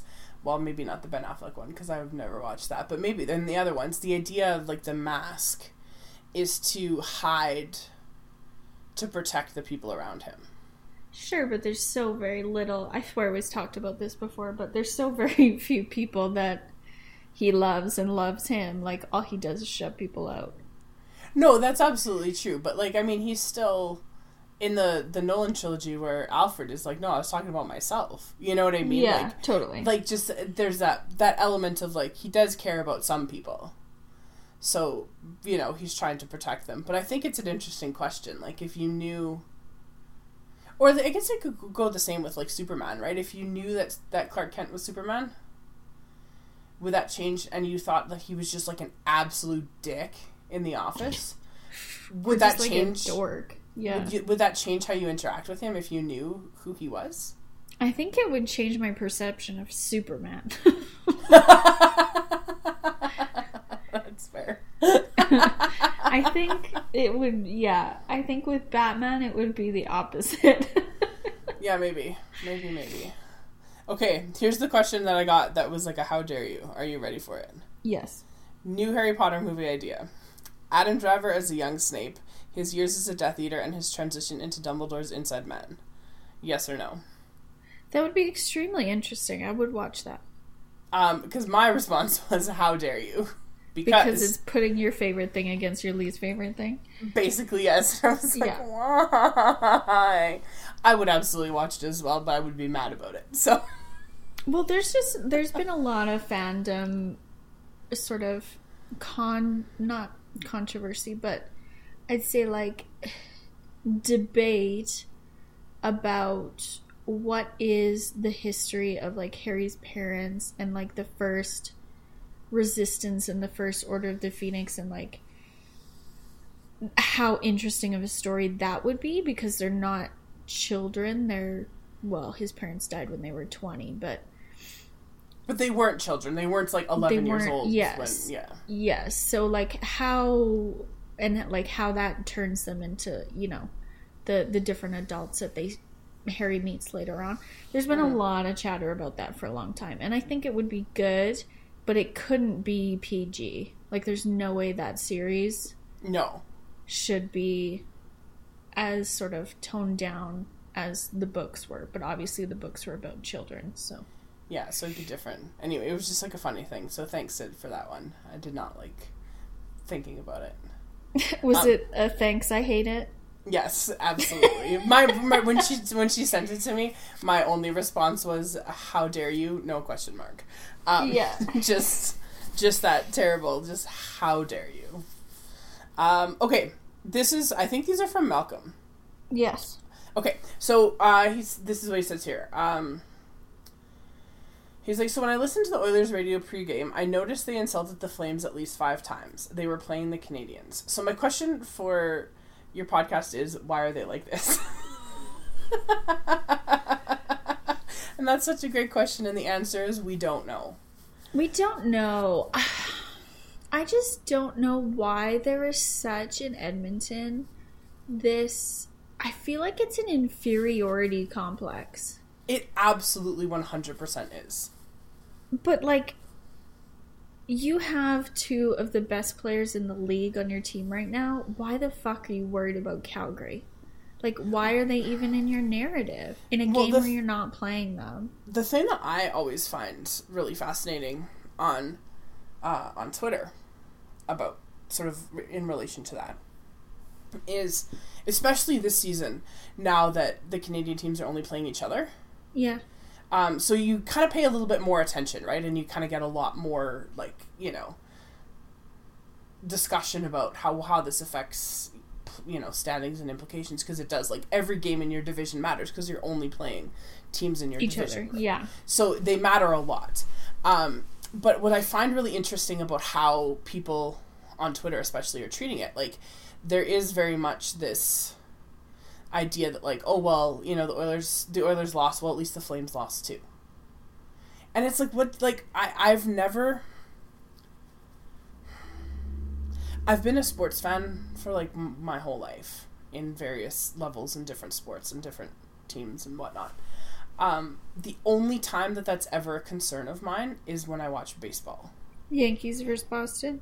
Yes, because fuck the Red Sox forever. But, like, I don't voice it. It's just like it's a thought, and they play so many games against the other teams in their division that, like, I check to see like what the difference is between the Yankees and the Red Sox. Now it probably is inconsequential because the Red Sox are not very good, but for a long time, like, that's what I would check. But I never, in watching hockey, like, that was never the default position for me to take. Is like, oh, I wonder how this team that I don't like did. I feel like it's this weird Schadenfreude where it's like, if I don't know if it comes from this inferiority complex of not just being like an Alberta city, but being an Albertan. Like, it's like, at least we're not Saskatchewan, at least we're not Manitoba. We wish we were BC, but... And then you split that up and be like, well, at least we're not Calgary. Or at least we're not Edmonton. Like, it's just like, I don't... But I feel like there's more of it going from Edmonton to Calgary than there is Calgary to Edmonton. Especially in the sports realm. Like, that's the feeling that I get, is that, like, Edmonton, like, Oilers fans, fans of the football team here, whatever, there's this, like, instant, well, you know, at least we're not the Flames, at least we're not the Stampeders, right? Yeah. And there's something about that I find very bizarre. Edmonton has... I think Edmonton struggles with, like, a city identity. Yes. Whereas Calgary has stuck with the one it's had since 1885.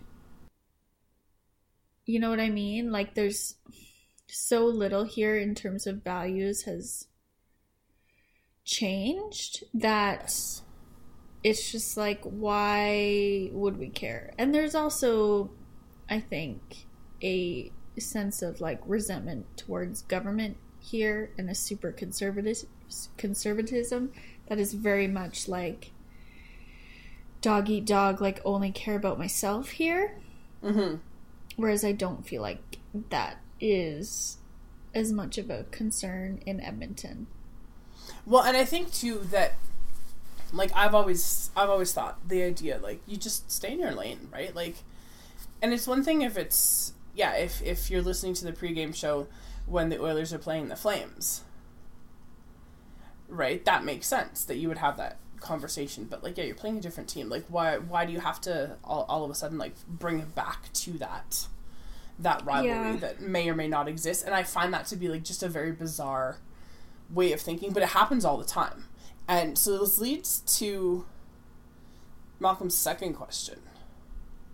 And he mentions here, he says, when the oil companies were setting up shop in Alberta, they wanted to be based in Edmonton because all the oil is, like, up here, governments there, refineries and whatnot. Calgary offered tax breaks and Edmonton didn't, ultimately, at the time, so they set up shop in Calgary. So his question is, what is the alternate reality where Edmonton had both refineries and administration? For sure. I think that Calgary would essentially be like a Red Deer or a Lethbridge. Like, I don't think there would be... There's so much... Like, Edmonton has the oil, but there's so much oil money in Calgary. There's so many wealthy people in Calgary because of it that they wouldn't exist here otherwise. Yeah, that's probably fair. Because he also says, like, is Edmonton more of a national power? The answer is absolutely. And then, so, like, Edmonton, like, automatically jumps to probably your fourth most populous city. Yeah, absolutely. And then he also says... Sorry. He also said here, like, do the Flames even exist in Calgary? Because they were bought in 1980. Like, would there have been a population to support that? No, there wouldn't have been an Olympic Games here. There wouldn't have been transit here. Like, all of those things are because there was money here and people willing to spend it, right? Like, yeah, I totally don't think that this city would even exist as to the expanse it is now. But yeah, Edmonton would be huge. It would be absolutely massive. Yeah, like, Edmonton would be your industry capital, your government capital, and your financial capital. Yeah, you wouldn't have, like, the bedroom communities would just be like Millwood suburbs at that point. Like, your Sherwood Parks, your Stony Plain, like, all of that would be the city. Well, and I think that would have changed, like, how downtown was developed and whatnot. Like, I think there'd be more people living downtown. More infrastructure. Yeah. Better transit. All of that stuff that sort of exists, you know, in those bigger cities. Yeah. And drive downtown now and all those fucking big skyscrapers we have are just, like, for lease. Yep. Yeah. Just empty, bro. Okay. Yeah, I like that question. It's a good one. And I think that probably Edmonton the situation would be very different. And I think they'd be so much more of a influence for, or even just, like, a voice for northern communities too. Well, and I was also thinking, like, airports and stuff. Yeah. Like Edmonton there'd be direct flights from Edmonton elsewhere, not just from Calgary. Like, Edmonton would be sort of your big western airport other than Vancouver. Yeah, for sure. Absolutely would. Which would also, and I was thinking too, like, that would also mean, like, concerts and, like, concert tours that only ever used to go to Calgary Edmonton would be the place. Yeah. Because of ease of access and all of those kinds of things. Okay. What is John Travolta's best movie, and why is it Battlefield Earth? Oh, this is why, Megan. The answer, Dave, is that it's not Battlefield Earth. Honestly, I thought he was really good in the OJ series. I know it's not a movie. He was very good in it. I don't like John Travolta very much. I'm not a big fan either. I did like Face Off an awful lot. But that's because he's pretending to be Nick Cage. Yeah, Nick Cage is pretending to be him. That's true. Yeah, you know what? I honestly, like, I don't know what my favorite John Travolta movie would be. I've just never liked, like, in the first movie I saw him in, of course, was Grease. He's a creep in that movie. Mm-hmm. Like, he's a creep in everything. I just can't... Uh-huh. There's something about him that just has a major cringe factor that I can never get over. Maybe his best movie is Battlefield Earth. Maybe that's the answer to the question. I feel like it's not, but... But you know what I mean? If we can't pick one. Yeah, maybe... Right? The, most obvious answer is the correct one, then. Yeah, because I'm just trying to think here. What is that? Occam's Razor? Did I fuck that up? No, that's the right one. Okay. Okay, but, because here's the thing. Oh, no, his best one's Pulp Fiction. That's a dumb question. I don't know why we were having difficulties here. Pulp Fiction is a bad movie. I'm gonna say it. I know, but it isn't a great movie, but, he's very famous, and he's been in a lot of not great movies. Urban Cowboy's not bad. Get Shorty's not bad. I'm just looking through his... Oh, Primary Colors was okay. That one was fine. But, I don't know. There's lots of these Hairspray? Yeah, Hairspray was good. Because he's a woman in Hairspray? Yeah, I'm looking through... How is John Travolta as big of a star as he is? Do you know what I mean? I don't know, Megan. I don't know. This is what I'm talking about. This list of movies, and it's not great. It's not great. And I've not really thought of it. Yeah, Get Shorty was fine. Actually, Michael was fine. There was something about that one that was but yeah, there's a lot of movies that he made that were just huge stinkers. Yeah. And a lot of them. Yeah. Or he just had a minor role in some not bad films, right? That's sort of the other thing. Yeah, no, his star power is far outsized compared to the output of his career. Yeah, I think too that movies are real bad. The notoriety comes from a lot of the scandals in his life, I think. Mm-hmm. Oh, you know what? I lied. The best movie of John Travolta's career is Bolt. The cartoon? Yeah. Do you know why? Because you can't see him. It's only his voice, and there you go. Problem solved. Or Hairspray. I think those might be the two. Yeah. I think those might be the ones. Okay, 2 more questions. One is, how much should you take into account the suffering someone may have caused when you are feeling sympathy for the suffering they are currently enduring? Oof. So, here's some context. So it says here, I've heard this some context here. I've heard people whose politics put them at odds with cops and soldiers, debating how sympathetic one should be for cops and soldiers when they themselves are suffering. Or go the other way. If someone is currently causing suffering, does suffering they have endured mitigate your contempt of them? Wow, that's a complicated issue. So, and an example that I was given here is Roman Polanski jumps to mind, and so yeah, I was just gonna say Roman Polanski. And my issue with Polanski is I will still show that version of Macbeth. Yeah, I know. Right? And I still love Midnight in Paris. Woody Allen's, Yes. I think, one of his best films. But Yes. Is he a fucking trash bag? Yes. Yes. Can we separate art from artists? Yes. You can, but sometimes it's hard to. Yeah. Right? But I just found, I thought that was an interesting question because, and then a little bit here, a little bit of expansion here, with the riot at the U.S. Capitol. I don't know if you saw the video of that cop getting stuck in the door. Yeah. Yeah, it's that was horrifying to watch. Mm-hmm. Regardless of what you think of police, that's still a human being. Mm-hmm.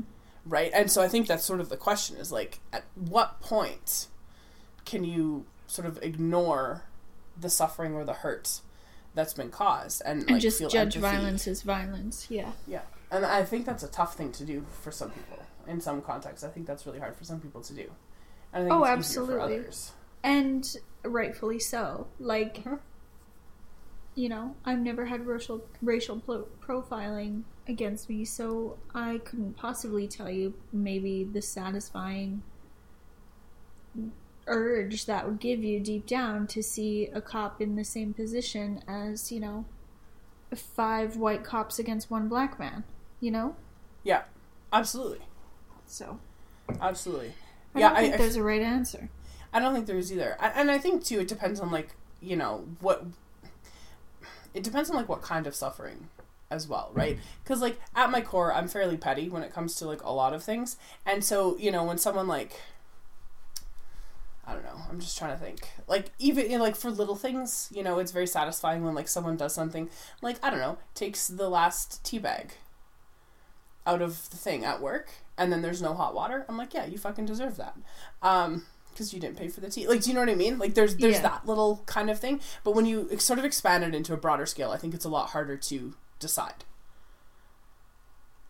Yeah, because there's fair. So many other things to take into consideration before you, make a judgment. Whereas, if it's something small, you can just be yeah, you deserve that. Yeah, there's also, pointed suffering, and then there's, suffering on a wide scale. Mm-hmm. And those, obviously, I think should be weighed differently, but... But, when somebody cuts you off in traffic, and then at the next light, they're right beside you, it's a little satisfying. Mm-hmm. Because all of that effort that they took to, get around... To be a dick was for nothing, because you got to the same place that they got at the exact same time. But that's the thing. The person in that situation is never viewing it that way. No, of course not. And knowing that they're, stewing is one of my favorite things. Right? Because it's totally. Yeah, you absolutely deserve that. And my favorite is when you can then, get ahead of them a little bit and just box them in so they can't go anywhere. And you know what's driving them nuts. If I'll do that as long as I possibly can, I find it very satisfying to do. And I'm very good at doing it nonchalantly, so no one knows that's what I'm doing. But, I find that very satisfying because you can see them, in their rearview mirror, with their hands up, and they're, just so angry that they can't get around. And you're well, maybe you shouldn't have been an asshole. Mm-hmm. But that's very different from, that sort of broad societal look. And I think that makes it a really tough question to answer. And here's the last one, which is also a good one. Okay, it's about... What are some movies with endings you couldn't guess or predict? Not necessarily twist endings, just an ending that you didn't expect. Tenet, I think, was at the top. Just my stuff list is recently. Mostly Nolan movies, because I was thinking The Prestige as well as one. Oh yeah, for sure. That I I could not see coming. Yeah.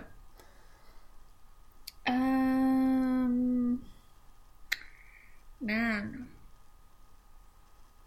See, I'm very good at clocking what's going to happen in movies, though. So it, really has to be, shocking in order to toss me out the window. I mean, the obvious answer is, The Sixth Sense for me, because, I didn't pick up on it. Yeah, but that's such, that's such, a cliche answer now. You know what I mean? It's become such a ubiquitous example of twist endings that it's, not a twist ending anymore, because everybody knows. The other one that I was thinking about, too, when I got the question, was The Village, which is another Shyamalan one. Yes, because, when I watched it, I don't know how old I was when I watched it, and I watched it in theaters, and I don't like scary movies, so, that was part of it where I wasn't really paying attention to the story, because I was, waiting for jump scares. Yeah. Didn't pick up on it at all.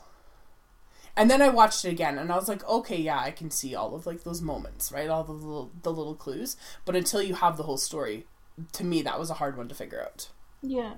Well, if we're talking about books, I think books are better at doing that. Mm-hmm. Because there's so many details that you have to read and absorb and move on so quickly. And that's telegraphed to your brain way differently than visual stimuli. It's so much easier to remember, oh, he put that key in his pocket, if you're seeing it, versus when it's just one line in a book. Yes. Whereas, so when you say books, obviously The Silent Patient comes to mind. Yeah, The Guest List, too. Yeah, as one that I did not figure out. No. I Yeah, read The Silent another one Patient was by a huge one. I read another one by Lucy Foley called The Hunting Party. Same thing. Like, didn't figure it out Yeah. until it was revealed, and I was like, oh, okay, that makes sense, given all of the clues. And I feel like with those books, maybe not The Silent Patient because it was just the one thing, but because the guest list in The Hunting Party had like all of these different potential suspects. Yeah. If I had like written it down like I was playing a game of Clue, Right. I might have been able to figure it out a little bit better. Yeah. The suspects, yeah. But yeah, those ones really, really surprised me. I do remember too a book called Boy's Life by Robert McCammon, which is one of my favorite books of all time. There's a moment at the end. It's not a twist. It's not, but there's a moment at the end that I just gasped, and it was very satisfying. But like, didn't expect that a callback to something that happened way earlier. For sure. And it happened, and I was just like, oh my god, and it was very, very emotional. But yeah, movies, I don't know. I don't like to watch movies with like surprise endings. That's not my jam. I like, at this point in time, especially now, I like to know that like everything's happy at the end. Totally. I don't have the emotional capacity for not knowing. Yeah, absolutely. I think that's why I've been watching like crime thrillers though, because I know that the person gets caught at the end. Yeah, no, I've been watching. Yeah, absolutely. Cool. Yeah, and there's something, even though like the things that happen in the movie are like hard to watch. You know, like whatever the case happens to be, like there is a satisfaction at the end because the guilty party is caught. Yes, yeah. and it's made very, very clear that that's what it is. I think there's also an element too of like, I think we all need a little bit of shock once in a while, to just drag us out of the daily monotony. Like, you have a 9 to 5, let's be honest, 7 to 10 job that you do. Yes. And I definitely don't. So it's just like, I think I look forward to that a little bit. Like, I need my senses to just be like either disgusted or afraid or in some sort of suspended sense of disbelief every once in a while. Otherwise, I'd go crazy. No, and I think that's absolutely fair. The last thing that I watched that surprised me that like I didn't really know was what's that movie called with Anna Kendrick and Blake Lively? Oh, Simple Favor.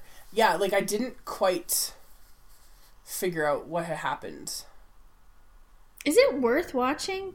I quite liked it. Yeah, it was good. For some reason, I had this impression that it was just like a joke of a movie. No, it wasn't. Like it's like a really dark comedy. Okay. But no, I thought it was pretty well done, and like I didn't see the thing coming, and I was like, oh, interesting. Okay. And it wasn't really a twist ending because like there's a reveal in the middle that sort of explains some things. But I was just like, oh, okay. But I had there was no telegraphing whatsoever, which I thought was nice. I quite like that. So that was maybe the last thing that I watched that like had a surprise, you know, some kind of an unpredictable ending. But I think for me, the one, if we go away from the obvious, I think maybe it's The Prestige that's the one that like sits in my mind as the one that like was surprising, which, knowing what you know about Nolan, it shouldn't have been, but like, you know. Well, I guess at that, he took a few years off where he wasn't doing unexpected endings, I guess. Like, I guess the Batman trilogy is more of like a straightforward narrative, but yeah, I guess so. Hey, he almost had a Shyamalanian legacy. A little bit, and then he went away from that, and then he went back to it with like Inception and Interstellar and Tenet. Yeah, right, where he like. Yeah, Interstellar had kind of a surprise, too. Not right at the very end, but when Cooper's going back through the black hole, that, like, callback to the beginning was very cool and very unexpected, and I feel like I remember sitting in the theater thinking, like, holy shit, I think my face just melted. For sure. Yeah, and that was a very cool moment.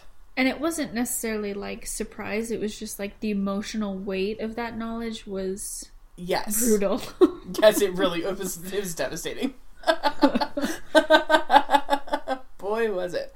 Okay, we should stop because we've been talking for a long time. And also, I have no more questions. So, I so need to pee. Oh my god. Okay, so you can find our things on the internet, on iTunes, SoundCloud, Stitcher, and not Google Play. We have an Instagram and a Twitter, which I sometimes look at. And I'll probably post my little video of all the notes I took onto the Instagram. Perfect. Yeah, we have a website too. Just look us up, Grab a Try Podcast. You can find us. Yay. That's all we have for this week, a month, maybe. Who knows when we're going to do this again. And as always, thank you so much for listening. And we'll see you in the dumpster.